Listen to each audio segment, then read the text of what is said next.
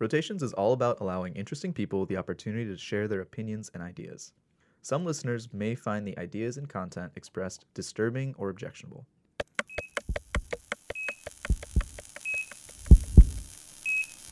This is Dr. Todd Fredericks, another episode of Rotations. I'm an assistant professor of family medicine at Ohio University Heritage College of Osteopathic Medicine. And at this time, we get to continue our conversation with Dr. Kent Brantley. And we'll just go right into it. Nisarg? Yeah. Hey, everyone. Nisarg here. We're continuing our conversation with Dr. Brantley about his work in Liberia. And we ended the interview last week with when you first were infected. And we talked a little bit about what that transition was like, kind of going from that physician to becoming the patient. Can you maybe tell us a little bit about what the initial symptoms were? What were you feeling? What were you experiencing specifically when you first realized you had Ebola? Sure. Well, before I realized I had Ebola, the first symptoms I had, honestly, the first day I woke up, it was Wednesday, July 23rd, 2014. I just didn't feel good. My stomach was upset. I'm going to be a little graphic here. Okay, it's all right. It's a medical school. Medical podcast. Right? Yeah, it's a medical podcast. I just had some loose stool that morning, like upset. My first thought really was, I shouldn't have put so much Tabasco sauce on my pizza last night.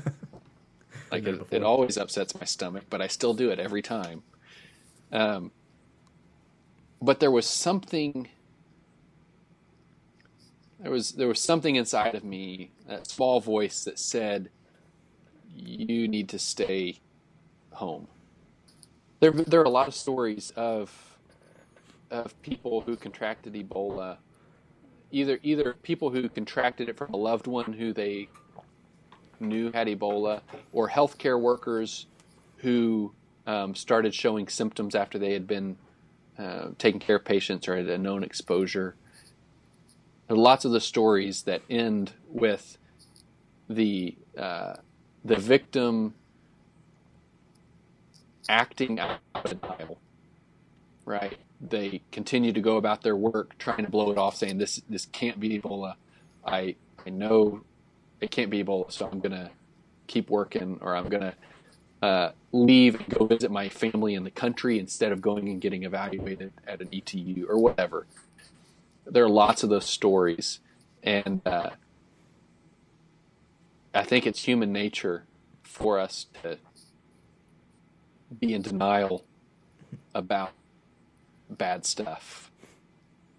I don't know why I responded differently that day than some other people in my same kind of situation, but I thank God that I stayed home that day. And by that afternoon, I was clearly febrile. The next day, I had just incredible fatigue and nausea. And the nausea was really bad.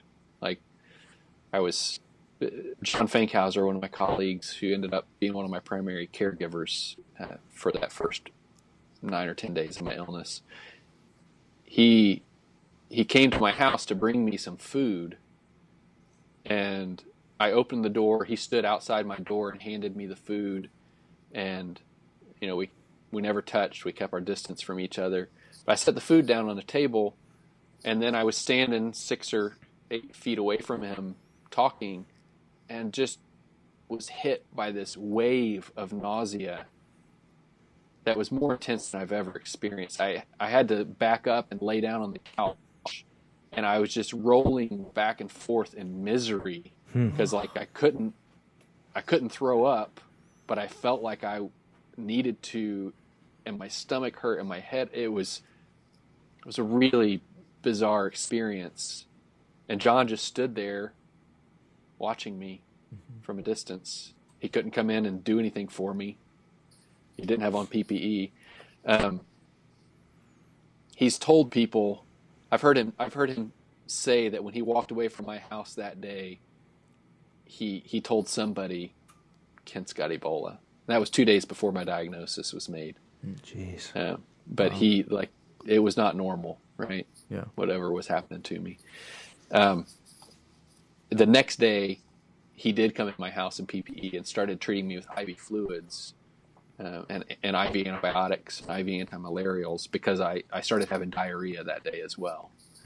And he had the foresight to say we got to keep him hydrated before he gets dehydrated. That was the beginning of Ebola for me, was incredible fatigue and nausea, and then just massive diarrhea that eventually became massive in quantity. Yeah, you mentioned before, so it got worse, right? And then you were in your home, you're being treated by some of your colleagues. What was your mindset at that point? Were you thinking to the future? Were you hopeful, or were you, what was going through your head? I think my mindset was not constant. I mean, it changed as my experience evolved. I'm really thankful for the mindset I had going into it, though. So the very first day before my nausea was really bad, when I just felt bad, I feel like it was a gift from God. I had a day at home I accomplished some administrative work, sent a bunch of emails, worked on the schedule for the ETU. But I had all day at home in my house by myself with nothing to do. And I spent time meditating, reading my Bible, praying, journaling, things that on my best days, I like to say that I would do those things. But they're not habits. I'm not consistent in doing that collection of activities every day. Mm-hmm. But I did that first day that I was sick. And it really framed the next several days for me, because I spent time reflecting on what in the world am I doing in Liberia, West Africa. And I was able to reflect on what had taken my family and me there in the first place. We were there motivated by our religious faith and the teaching of Jesus to love your neighbor as yourself, to serve people in need, like we talked about at the beginning of our conversation in the last episode. Yeah.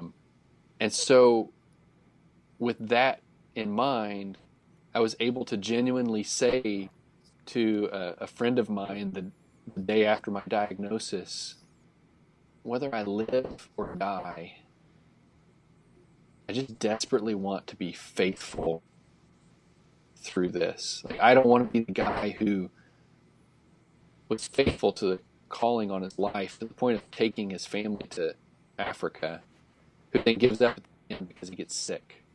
Like, I desperately want to remain faithful to God and to this calling He's put on my life. And that was my mindset in those first few days of my illness. And it was just a gift from God that He gave me the time, the opportunity to reflect and to go into it with that sort of mindset. As my symptoms worsened and as I got sicker, I dealt with a lot more fear and anxiety. I mean, I would be lying to you if I tried to say that I kept that kind of stoic, faithful mindset throughout my entire illness. Like, one of the nurses who took care of me the night before my evacuation, which was the night I received that experimental drug ZMapp, I have no personal memory of this whatsoever, but she has told me that she was there in my house for several hours taking care of me, and that I was tossing back and forth, and she was trying everything she could to make me comfortable. She would cover me up with a blanket. She would uncover me. She would give me another pillow. She would take a pillow away. She would give me something to drink. and there was just nothing that could calm my anxiety. I don't remember that, and I'm thankful that I don't remember it. She says what I told her was, sit down in that chair over there and pray for me. I don't remember that either. But the thing that produced the most anxiety, I think, were the long periods of solitude. My friends who were taking care of me were doing an incredible job, and they would spend way longer. John Fankhauser slept on my couch in full PPE one night. 150 degrees. He turned the air conditioner in my house way down. That was nice of you.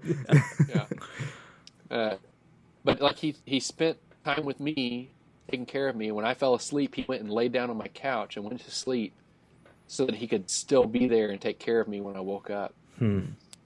But there were, they couldn't do that every day. Couldn't do that every night. And at the same time that they were taking care of me, they were still trying to run the Ebola treatment unit that was now overflowing with patients. So I spent a lot of time alone, and especially about a week into my illness, 7-8 days, when my symptoms were the worst, and I was so weak I couldn't get out of bed, and I was incontinent of stool. I was just like, being alone in that was terrifying. Yeah. To think I could die, I could be dead before someone else comes back in here to check on me again. So it was not all sunshine and roses. Yeah. It was hard. You talked a little bit about the evacuation there. Can you expand on that a little bit? How long were you in Liberia before you were evacuated to, I think, Emory University, right? Yeah. I woke up sick on July 23rd. I was evacuated on August 1st. It was like 10 days. So, Kent, in preparation for evacuation, obviously, the first couple of days maybe there was a little communication back with Samaritan's Purse or people, but what was going on concurrently to this? Were they calling the states and saying, hey, we think we have a real problem here. What are we going to do? Because this had not been done before. I mean, we don't take people out of Liberia with Ebola and bring them to the United States. From the time I woke up sick, there were communications going back and forth between the disaster response team there on the ground in Liberia and the Samaritan's Purse headquarters in North Carolina, and their incident management team that they had set up to manage the Ebola response. So, they were aware that I was sick even before my diagnosis, and they were trying to figure out, what are we going to do for this guy if he actually has Ebola? They were reaching out to the U.S. government and to groups like Doctors Without Borders, MSF. And I think the week before my illness started, Lance Plyler and he was the team leader there in Liberia for the disaster response team. He and I had a meeting with a woman from MSF to talk about contingency plans for evacuating any staff that get exposed. And MSF had a contingency plan that included a hospital, I think, in Brussels, that had they had an agreement that anybody who gets exposed to a infectious communicable disease on the field can be sent there for monitoring and care. And our thought was that we were going to piggyback on their contingency plan if anybody got exposed. So going to Europe. Yeah, we would go to Europe, send our person to Brussels. Wow. But that plan did not include someone who was symptomatic with a diagnosis. That was just exposure. Just an exposure. Yeah. So they tried that at first, and they could not get clearance from all of the countries they would have to fly over with an Ebola patient. People said, no way, you cannot fly through our airspace someone with Ebola? What if you crash? What if you run out of fuel and have to make an emergency landing? We don't want you coming across our airspace. Mm-hmm. They worked with the U.S. government, and it really was an incredible, it was miraculous the way all of these pieces came together. So Emory University Hospital has their serious communicable diseases unit. They've been practicing and drilling for 12 years. And in that 12 years, they had had one patient who actually in the end ended up not having a serious communicable disease. He had something else. They had one patient that they had treated in that 12 years. So I don't know how the connection got made exactly to Emory, but they said, yes, we'll take care of him if you can get him here. And the U.S. State Department knew of a company that they had contracted in the past. It had built this airborne biocontainment system, ABCS, that fits inside a G3 Gulfstream airplane that they had designed back in, like, I don't remember, 2001 during the SARS outbreak in China, for the purpose of evacuating any CDC employees who might have been exposed to SARS. They never used it. It had never not been used a single time. They'd never transported a patient in. So the guy from the State Department called the guy from Phoenix Air and said, hey, you know that ABCS we worked on all those years ago? Do you still have that? He said, yeah. He said, does it still work? Well, it's in storage. We can get it out. It should work. And the guy from the State Department said, will it work for Ebola? Dead silence on the phone. No pressure. Phone's just quiet. Phoenix About to go into a tunnel in Georgia, near Atlanta, and the guy said, I think you better come to Atlanta. So they met up there and pulled out the system and made sure it worked and went through all the logistics. And so by day 9 or 10, when I actually evacuated, that was all happening in that first week or so. All of these moving parts coming together. It's amazing. Wow. So, do you remember any of the transfer at all when you getting on the plane or landing or getting into Emory? Yeah, it was really miserable. It was a 14 or 15 hour flight. We landed twice. Once at an Air Force base in the Azores, islands off of Portugal. Mm-hmm. Okay. They landed there to refuel, and were told they could not open the jet door. No one could get off the plane. They just refueled and sent them on their way. And then they landed in Bangor, Maine. Mm-hmm. And I'm told that I read an article in an aviation magazine where they interviewed the pilot who was flying my plane. He said they cleared customs in record time. Yeah. One positive. Yeah.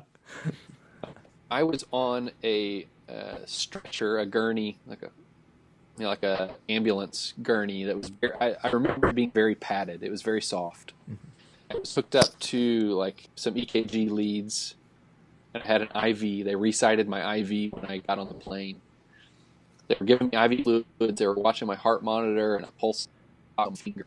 No one stayed inside that little ABCS with me. They would come in periodically and check on me. I could be wrong. I think they only came in when we landed. Maybe they came in at other times. I don't remember. But I had a small bucket with a lid that served as a toilet, and they gave me several bottles of water. I think I drank 7 or 8 bottles of water on that flight. They asked me if I wanted anything to eat, and what they had was Oreos, or the snacks that the crew had on pilot the plane. Food, airline peanuts. Pilot food. And what I remember is that I would doze off to sleep, and then the need to use the bathroom would hit me. I'd wake up, and I would spin around. I'd have to take the pull socks off my finger because it wouldn't quite reach to the bucket. And I'd put put my feet down on the floor and spin around and sit down on this bucket and have diarrhea, that would make me so tired and so thirsty that I had to choose between using the hand sanitizer to clean my hands or getting my bottle of water and taking a drink first. And so I'd take a drink of water and I'd clean myself up as much as I could. They had I was wearing like a pull-up style adult diaper. So I would pull that back up, collapse back in the bed and drink some more water and doze off, and then wake up and do it again. Man. Yeah. The humidity on the airplane was like 14% or something. And the humidity in Liberia in the middle of rainy season is like 100% all the time. So not only was I dealing with that humidity difference, but also my severe dehydration from my disease process. It was really miserable. Were any of your colleagues from Liberia on the flight with you? Like, was there anyone you knew on there? No, there was a nurse named Vance Farabee who helped me get off of the makeshift ambulance pickup truck that I had ridden to the airport in. He was wearing full PPE. He helped me down off of that truck, and he said, "Hi, my name's Vance. I'm your nurse. We're going to take you home." Wow. And so it was Vance and Jonathan was the other nurse, and there was a doctor, Doug, and then the flight crew. Yeah. That was it. Wow. So then, do you remember getting into Atlanta and then getting into Emory as well? I think I've heard the story from other people so many times that I don't know if I really remember it or if I have just Convinced remembered yourself. the story of it. Yeah. I do remember arriving in Atlanta, and they asked me, "Do you think you can walk in?" Because they had seen me get off the airplane, and I said, "Well, how far is it?" And he said, "It's not very far. It's just right there, but there are some stairs when we get inside." And I said, "Well, how many stairs? Is it more or less than the airplane?" Because coming down off of the jet had been really difficult. He said, "Well, it's more, but they're not as big. They're not as steep." He said, "If you can't do it, we'll go around to another entrance and we'll wheel you in on a stretcher. But if you could walk in, we'll go in right here." Where they were taking me in was the back entrance to a stairwell that led right up to the Serious Communicable Diseases unit. Mm-hmm. As I looked back on it, I thought they must have been doing that to avoid all the cameras. At the time, I had no idea that there were cameras at all.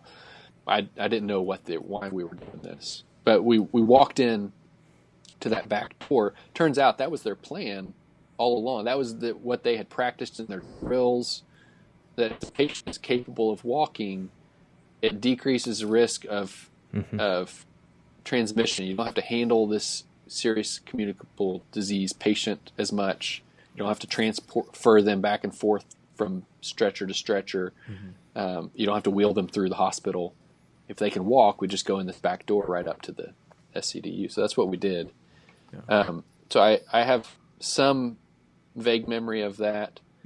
Once I got into the SCDU, there was a nurse and a doctor there in full PPE. What I remember is that I noticed that their PPE, they had these huge hoods with a full face shield, and they weren't wearing masks, so I could see their faces. Yeah. I hadn't been able to see the face of anyone taking care of me in 10 days. And I could see their faces. So not only, I was going to this place where everyone is a stranger. I've never met any of these people, and I could see their faces, and that really made a difference. I asked, so the nurse was Jill. I asked her the next day or later in my recovery. I said, "How did you get?" I was wearing scrubs underneath my suit. I said, "How did you get those scrubs off of me? Like, I have no memory of that whatsoever." Did you cut them off? Or she said, "No, you sat on the edge of the bed and we took them off in an orderly manner." In an orderly manner, as we practiced for the last 12 years. Yeah. So did you get the experimental drug treatment at Emory, or was it on the transfer over? I received the first dose of ZMapp the night before my evacuation. Okay. In Liberia. Okay. So it's a 3 dose medication.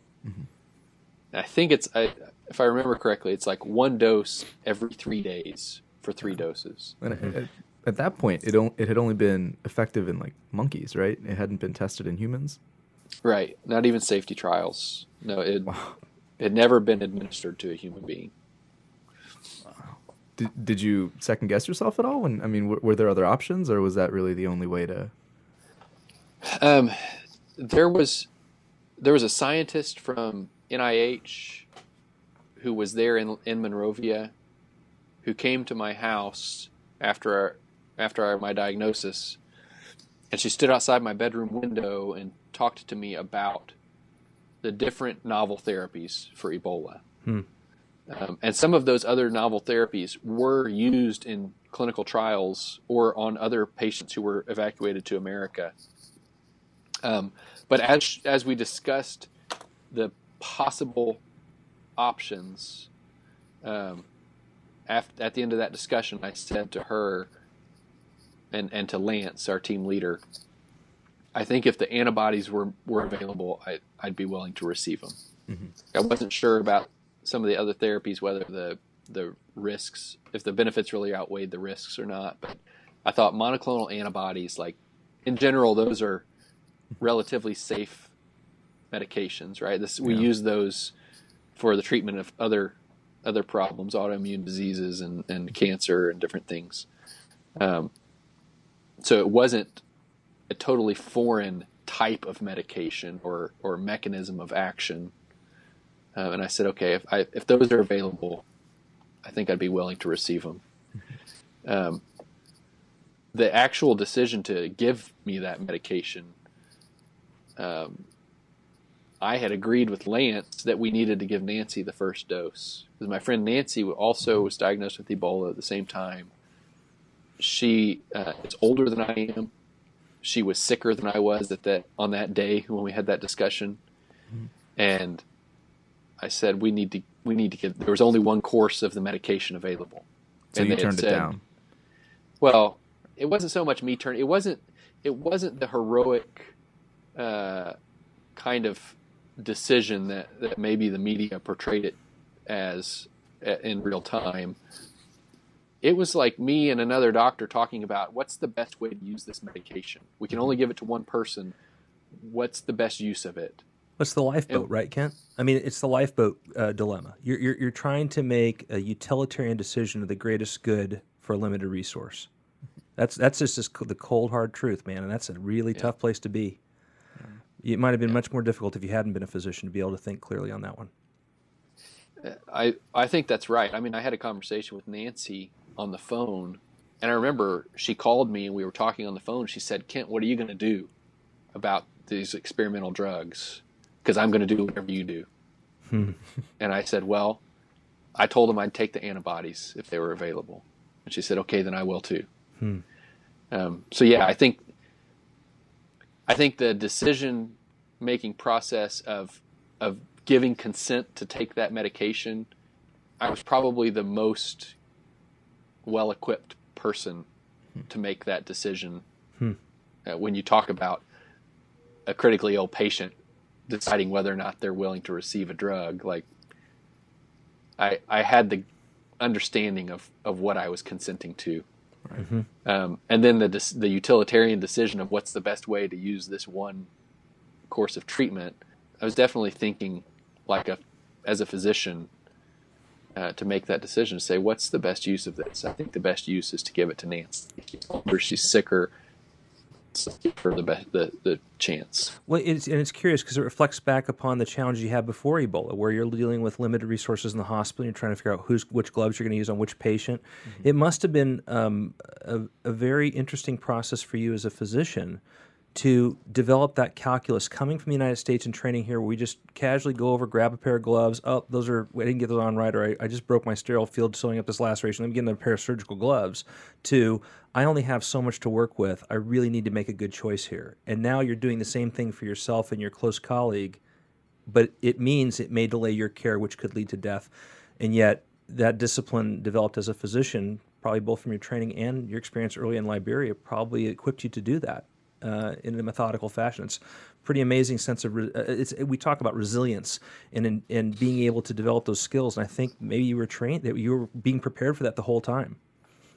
That leads into a nice third segment just about that, if you have time to spare here to go into that. Do you?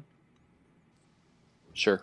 Thanks so much for joining us again, Dr. Brantley, and we'll catch up with you in the third segment. Yes, my pleasure. I'll try not to be so long-winded in my answers. No, this is great. Incredible. It's really great talking to you. I suspect this will be probably one of the more popular episode series that we do, Kent. This is very serious, cutting-edge stuff that isn't taught readily in medical school. That's the thing. It's not taught. Like, No, I it's feel like not. I'm learning so much. It's just practical medicine. Yeah.